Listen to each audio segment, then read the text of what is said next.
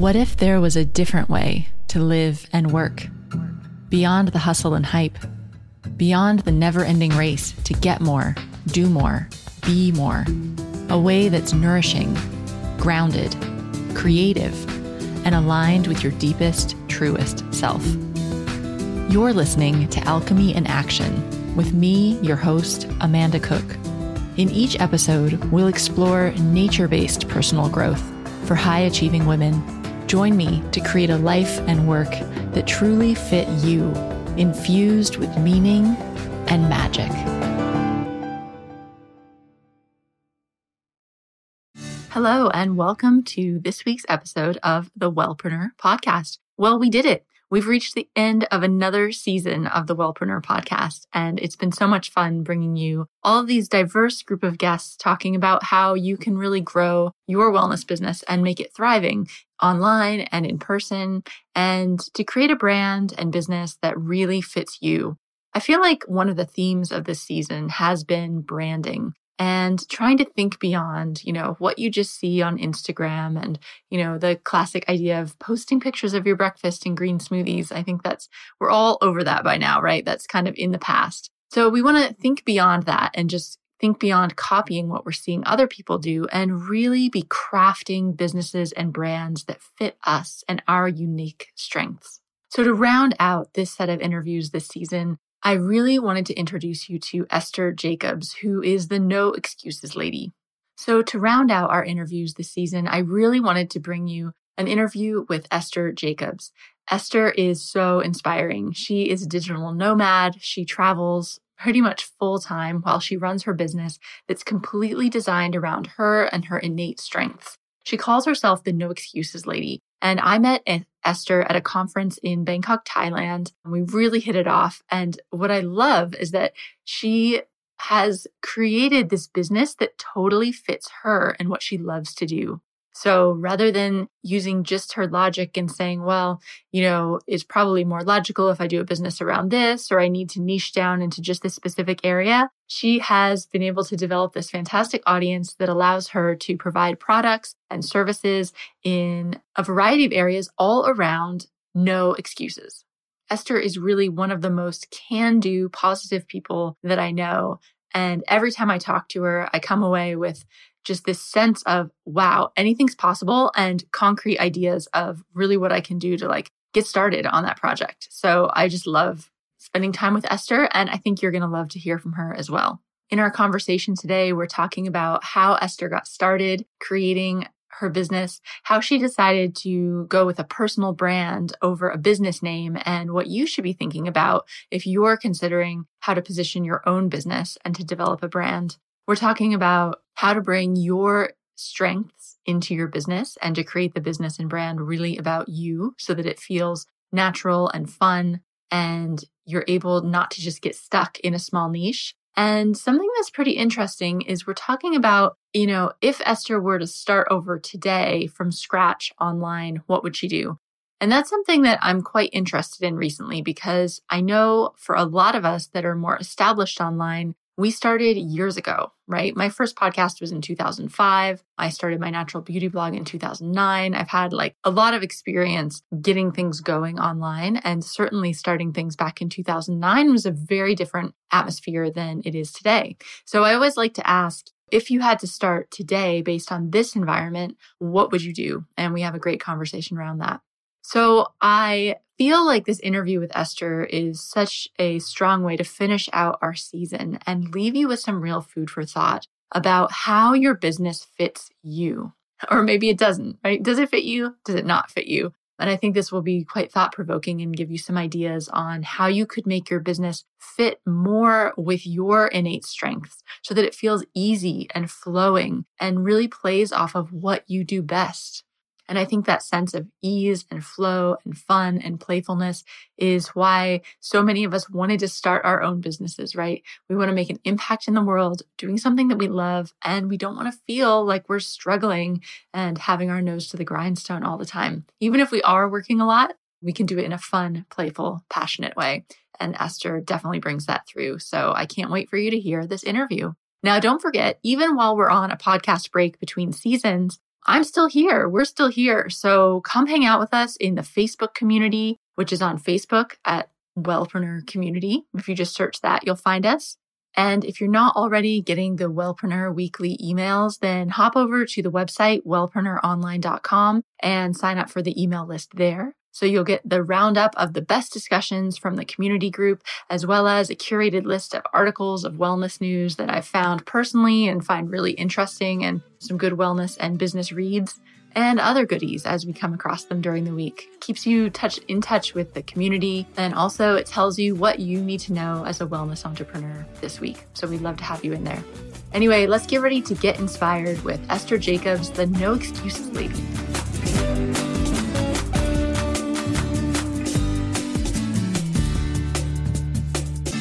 Hi, Esther. Thanks for joining me on the podcast today. Hi. So, Esther, I've been really looking forward to having you come on the show ever since we were chatting in Thailand, I think it was, because you have some really cool things going on with social media and you have an awesome personal brand. And it's something that I think the listeners will learn a lot from. So can we start off by you just telling us what it is that you do? Because you have quite an interesting mix of things in your business. Well, people call me the No Excuses Lady because I always find solutions where other people don't see opportunities or they see problems. And I do that as a speaker. I gave over 1,000 keynotes all over the world. As an author, I wrote and co-authored 25 books, and as a digital nomad. So I'm a location independent entrepreneur. I've never worked for a boss. I've always worked for myself independently and by myself. So basically, I've just tried different things and found out what works and what doesn't work. And I do more of the things that work and more of the things that I like and less of the things that I don't like and things that don't work. So it sounds very easy, but it's a discovery. So where are you right now? I'm in Amsterdam right now. I spend about 3 months a year in Amsterdam, and the rest of the year I travel or I'm in vacations. So this summer, I use Amsterdam as a base to speak at various festivals and to visit friends and go on little trips around Europe. And then in the winter, usually I'm somewhere where it's warmer. Mm-hmm.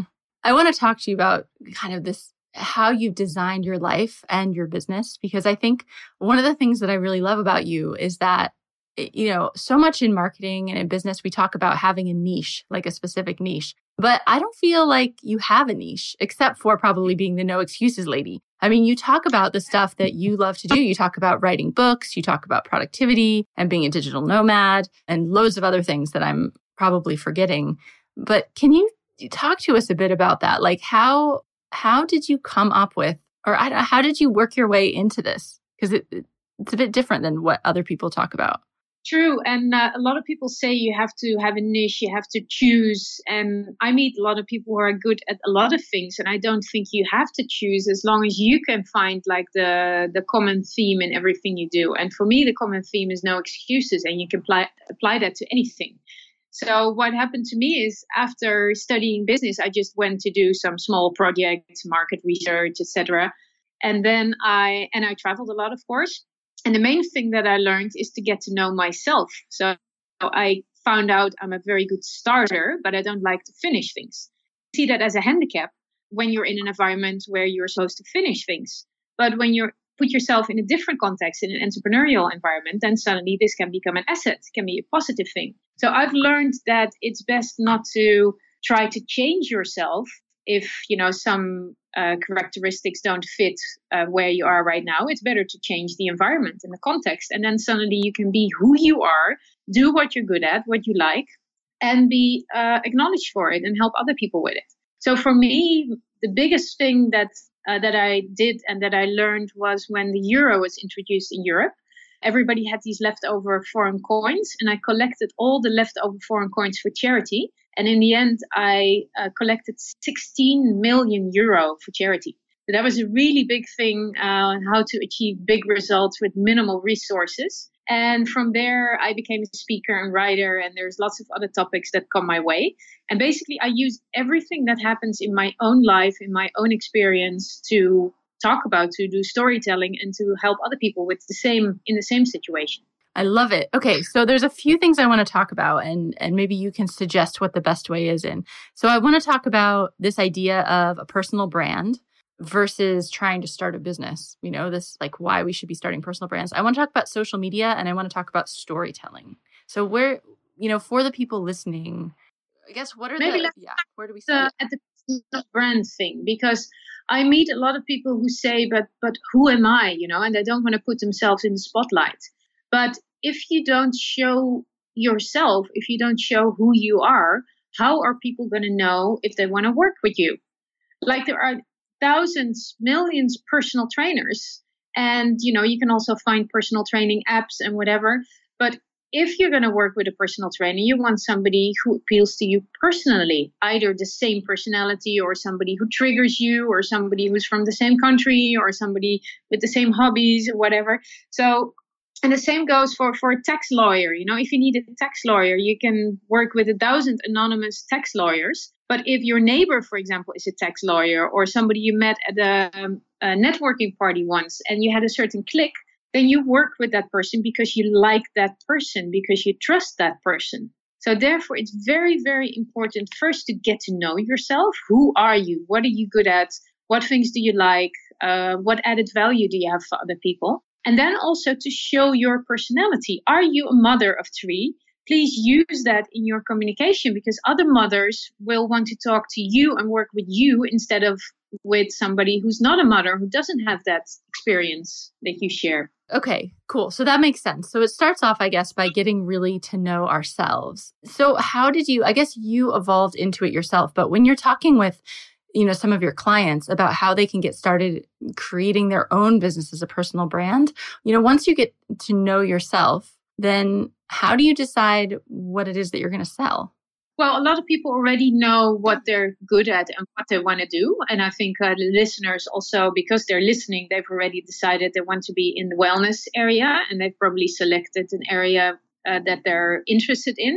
But I notice a lot of people are afraid to make choices because if you make a choice, for example, that you only want to work with women or only want to work with a certain age group or a certain disease or a certain type of clients, then you're afraid that you're going to lose other people. But it's actually the other way around. If you make a very clear choice, you get very motivated people as clients, people who want to work exactly with what you're working with. And I have maybe it's a funny example. For example, if you have a shoe store and you have a shopping window, you can put all the shoes you have in your inventory in the shopping window. And you can put mountain shoes and dancing shoes and formal shoes and summer shoes, everything in there. And people will walk by and they will know, okay, it's a shoe store, but what kind of a shoe store? They have no clue, and it's overwhelming and they walk on.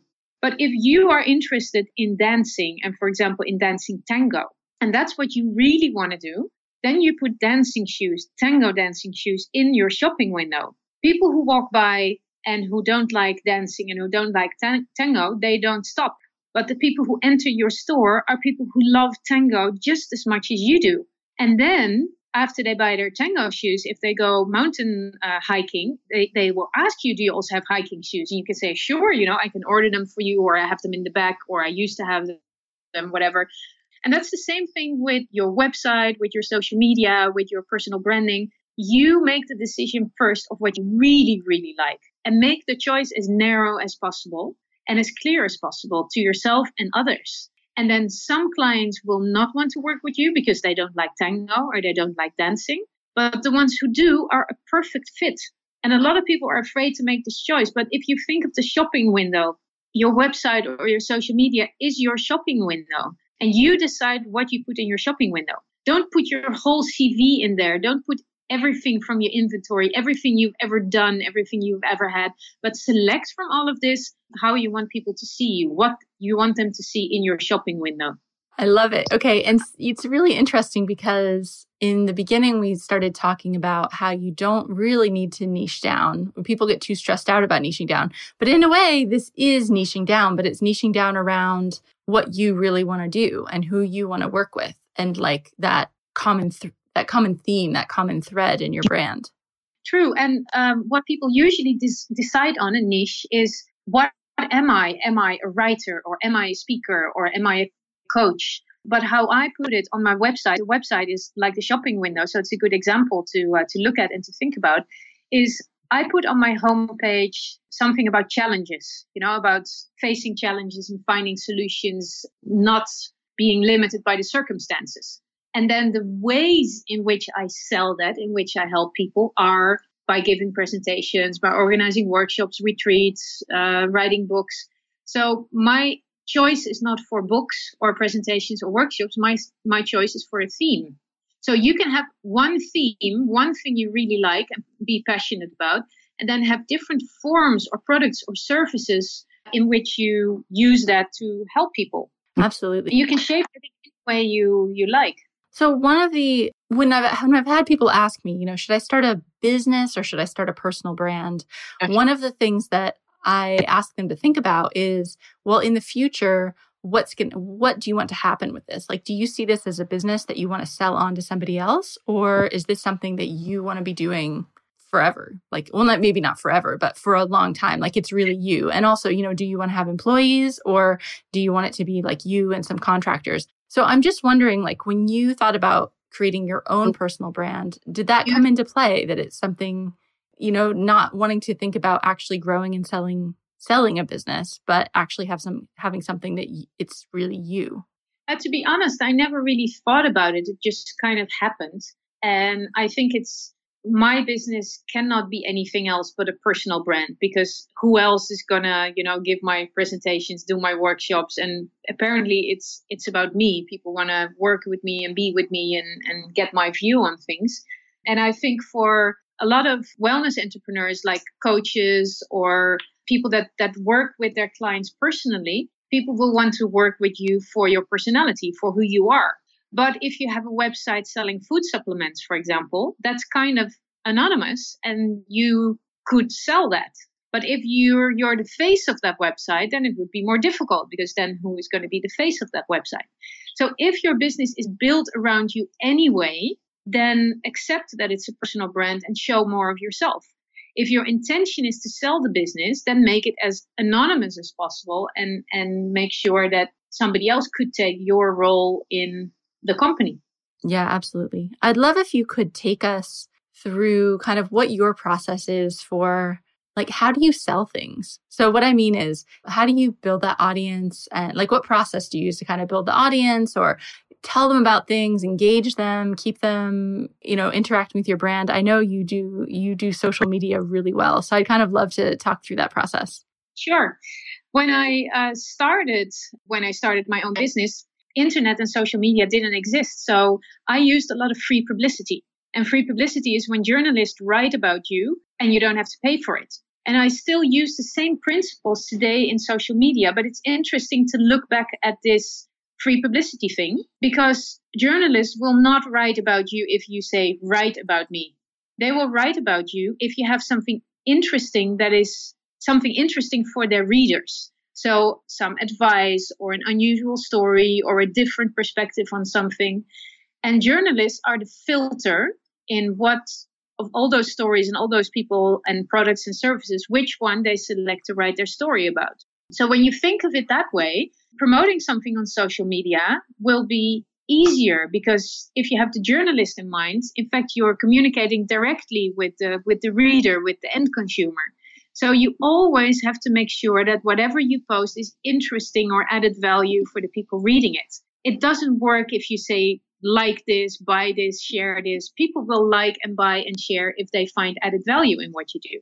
And the principle of free publicity and social media is to share a lot, to give a lot without asking anything in return. Because first you have to build an audience. People have to get to know you. They have to learn that what you have to offer is interesting. So share your view on the world and share whatever you think is interesting, funny. For example, as a health coach, maybe it's interesting to know what you have for breakfast. And you can post on Instagram a picture of your breakfast and then a link to a recipe and an explanation why you choose certain food groups and what they do for you. So you're sharing something about your life, and you do it in a way that's attractive, a nice picture, but you also give your knowledge, your background information, So people will start to follow you and will know how knowledgeable you are and what a nice person you are. Look, I made this breakfast for me and my 3 kids, and it only took me 5 minutes, and it's very nutritional and blah, blah, blah. So you already kind of pre-select your target group by just being yourself and showing your own life. For example, as a writer, you would want to say, buy my book. I wrote this book. Oh, it's so interesting. Buy my book. But it's better to involve people in the process of actually writing it. Because if you involve people saying, I hear a lot of people talk about burnout. For example, I'm writing a book about burnout right now. And if I wait until the book is published, it will be, this is my book, buy it. But if you involve people in the process and ask for their experiences, what would you want to read in a book about burnout? Do you want to share your story? What topics would you want addressed in the book? Then people become ambassadors. So basically, I'm also saying I'm writing a book, which I will be selling later, but I do that implicitly, and explicitly I talk about the topic. So talking about your topic is so much better than about the products that you sell or the services you sell around that topic. So show something of yourself, always provide added value, and keep it very personal and very giving instead of asking for something. That's my biggest advice to build an audience, and have a lot of patience because it takes a lot of time. But then once you have your audience, they will be very loyal and they'll go with you for several years if you're lucky and if you do it well. I really like the idea of building like a group of ambassadors. And I did that when I released my book. And I actually did it intentionally. Like I was sharing throughout the process, but then I said, hey, I need people that are going to be ambassadors to read it early and leave reviews and share it, and got a group of people to sign up to do that. And that was so much better than me just shouting, oh, buy my book all the time, because you had other people reviewing it and sharing it and telling people. And I felt so, it's amazing actually when you realize that people will actually help you out because they like what you do. I mean, that to me was like, wow, it's really cool. That's very good pointing that out, because one of the biggest takeaways I got from all this is that everybody loves to help. And when you are asking for help, you're not showing your weakness, but you're providing other people with an opportunity to show their strengths. And it's such a different way of looking at it. Everybody wants to help. And by allowing people to help you in whatever way, you provide them an opportunity to shine. And everybody loves that. So that's a very good suggestion. Ask for readers. Just asking for feedback is always great. And I have 2 other examples of writing a book that might be interesting for your readers. I was writing a book a few years ago, Have You Found Your Mr. Wrong Yet? About my relationship with a playboy on a tropical island, which is a completely other story. But I set up a big Mr. Wrong survey, and I asked women to take the survey to let me know about their experiences with Mr. Wrong. And also I asked men to take the survey to let me know what they thought was wrong and right and all kinds of things about the topic. So basically taking the survey was fun, and I collected a lot of information about my book, and people got curious about, the results of the survey in the book. So creating a survey is one thing that could really help to promote your book and also your social media and your topic. And the other thing, it happened unintentionally. I was writing about a few years ago, I got fired from the Netherlands for traveling too much. So basically, they kicked me out of the system. I don't exist anymore. I'm a ghost. I'm not registered anywhere. So that's another story. And I was writing a book about that. And I told people the book will be ready in 2 months, and you can already pre-register to buy it. So people were actually buying the book and paying me. So I knew how many books I had to print. And also I had the money to pay the designer and the printer and whatever. But 1 week before I completed the book, I got into a car accident, which resulted in a whiplash. So I couldn't write. I couldn't look at my computer. I couldn't think. And so I was really not only annoyed by the accident, but also that I couldn't keep my promise to the people who bought the book. So after a few weeks, I wrote them an email and said, I'm sorry, the book is going to be delayed by 2 months. Back then, I thought it would only be 2 months. And if you want your money back, I'll give you your money back. But, it's because of this accident, and I'll really do my best to finish the book as soon as possible. Of the 1,000 people who pre-purchased the book, not one canceled. In fact, I had to postpone again and again because the book only came out 9 months afterwards when I was able to write again. And by that time, the group of people that I had mailed about the delay had become ambassadors, because every time something happened, I included it in the book. My insurance made a lot of problems. So I included all that in the book and I kept them informed about it. So basically, I didn't do this through social media, but just through email to the people who pre-purchased the book. But by communicating, our bond became stronger. Instead of them canceling the book, they ordered more books and they told their friends about it and they became really involved. And I don't know exactly what it is that I do, but this resulted in people who've already been following me for 20 years. Like last night, I was dancing tango at the beach.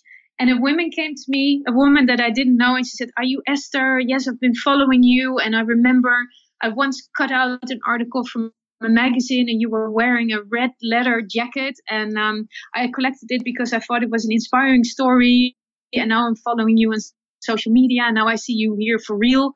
And I was like, oh, wow, that's so special that so many people follow me for 20 years already and are so loyal and they know everything I do. They see everything I do. It's a relationship building thing that you have, your website, social media, your email, your whole presence, basically. Mm-hmm.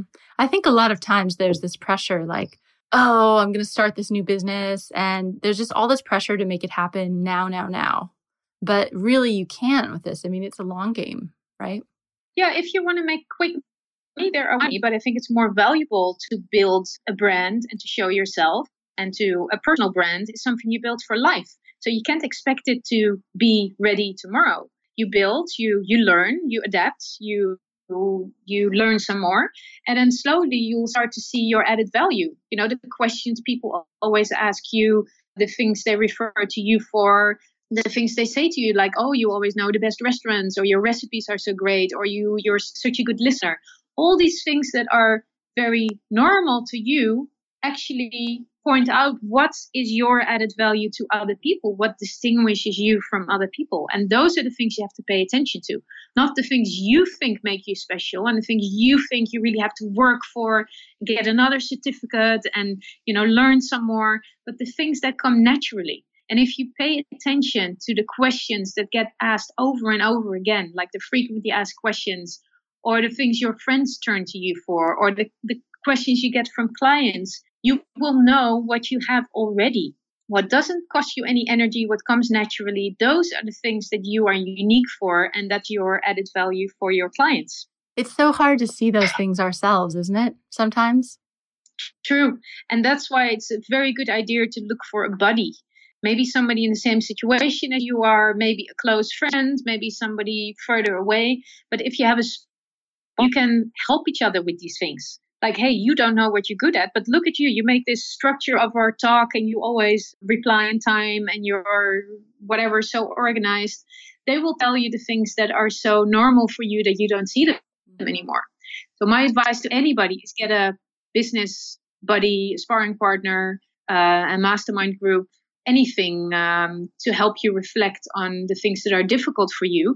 And then you can use your strengths to help the other person and they can reflect that back to you. Mm-hmm.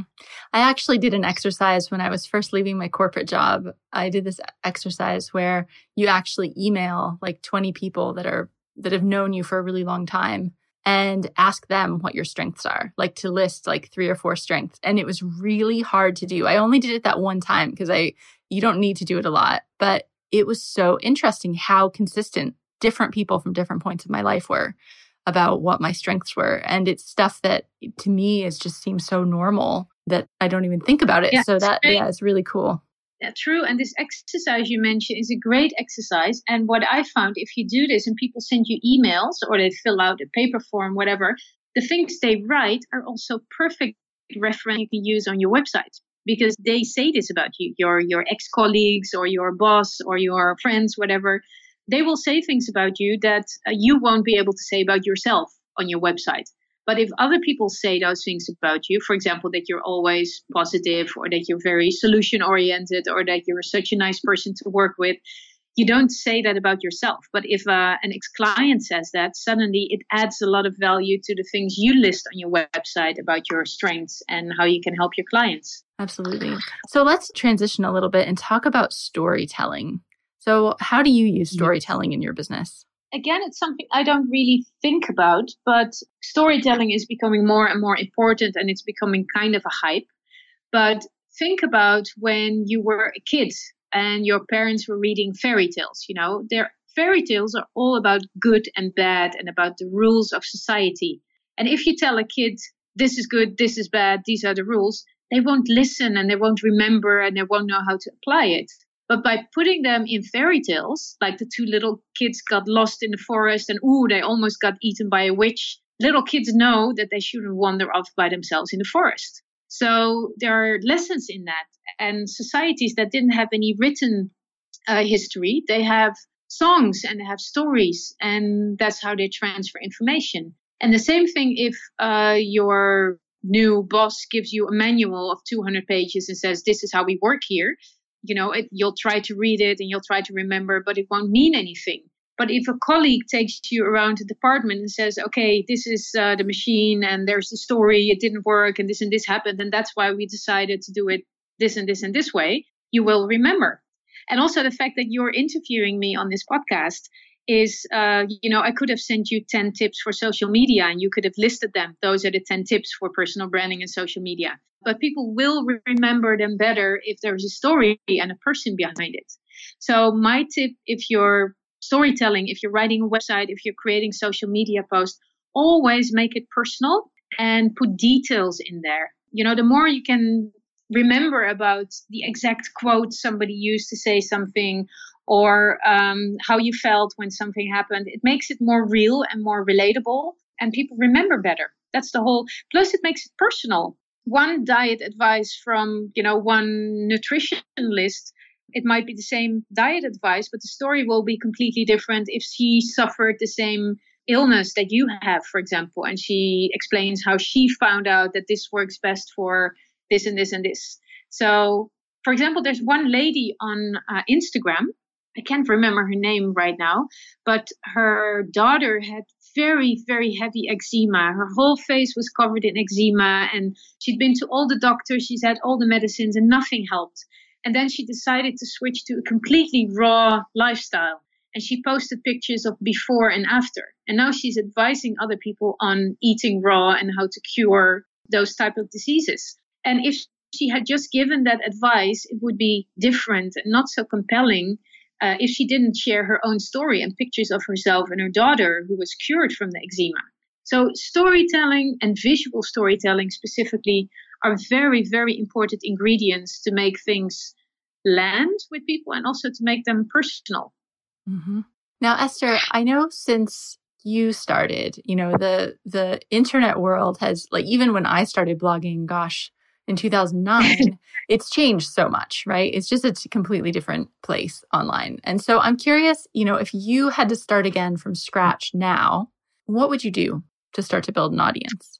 It's a good question because it has changed a lot. And what we have built since 2009, because that was also the first time I had to go on Twitter. My publisher told me I had to go on Twitter. And I was like, why would I do that? That's where people share, I'm eating a peanut butter sandwich or I'm on my way to a client. Nobody wants to know. I did because I learned a lot. And what I would do if I had to start right now, I would pick a very clear theme. So again, this shopping window, even if you sell all kinds of shoes, pick one type of shoe that you put in your shopping window. So pick one theme and start collecting all the information you can find about that theme. For example, I don't know if your theme is handbags, which is ridiculous, but just the first thing that comes to mind. Collect pictures of handbags, cartoons of handbags, song lyrics about handbags, quotes about handbags, famous people with handbags, pictures, the 3 do's and don'ts for buying a handbag, whatever handbag reading, they read the coffee grinds out of a cup, but there's also people who read the contents of a handbag. So anything related to your theme, and then start posting about that. So the pictures you post on Instagram and the quotes you post on Twitter and little videos you post on Facebook, and then you mix a little bit. And then the more business comments about handbags and do's and don'ts you post on LinkedIn. And like I said, you can mix content, you can repeat content, share your own stories, like which handbag do you carry today and why did you choose this one? And then pictures of other people's in handbags, people in handbags you see in the streets, and why this one fits that person and why that one doesn't fit that purpose. So just share your worldview If I would be walking next to you in the street, you would notice different things than somebody else. So I would use social media as if you're talking to a friend. Look at that person and their handbag. Do you notice this and this and this? And of course, it doesn't have to be about handbags, but handbags would be your theme. So health or nutrition or women or pregnancy, or take the theme, make it a little bit broader and look at it from all kinds of perspectives and just start sharing. And you will get feedback from social media. If you get a lot of likes, people like what you're saying. If you get a lot of, it evokes discussion. So you can also ask questions and do surveys about your topic. If you get a lot of shares, it means it has extra value. People are sharing it. They want to share it with their friends. And added value can be something interesting, but it can also be funny, or it can be a question that makes people think. So it's a long run thing, but you have to start someday, and it's better to start today than tomorrow. And start by collecting different things, by following people who talk about your topic, by liking things other people say about your topic, by making comments, by asking questions other people ask about your topic. And that way you will get more followers based on the topic and not just your aunt and uncle and neighbor and friends who know you already. Esther, thank you so much. This has been really interesting talking to you. And I think we've probably opened people's eyes about maybe they should be thinking about a personal brand more than trying to create this perfect business. So thank you so much. Can you tell us where people can get in touch with you and follow you on social media and all that good stuff? Yes, my website is estherjacobs.info. And on the website, you have all the links to social media. And I have a free social media challenge, the 7-day challenge on my website, where basically I help you in 7 days to, provide added value to work on your personal brand, the most important things we talked about today. So if you're really eager to get to work, that might be a good thing. So estherjacobs.info. Awesome. Thank you. And as always, we'll link everything up in the show notes so people can get to it really easily. Esther, thank you so much for being here with us today. You're welcome. Bye.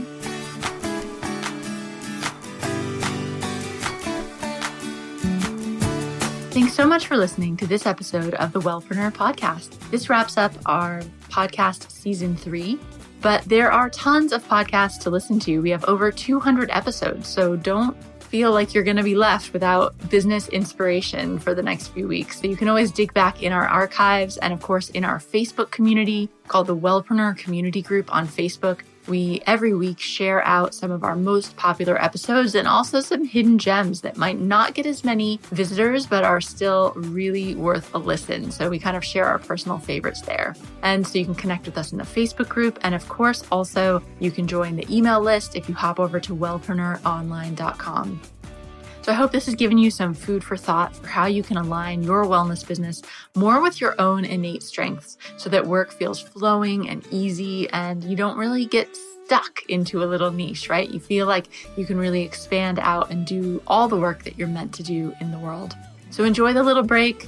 Enjoy the rest of your summer. Take the time to get caught up on some podcast episodes that you might miss. And I will see you over in the Facebook community group. See you there.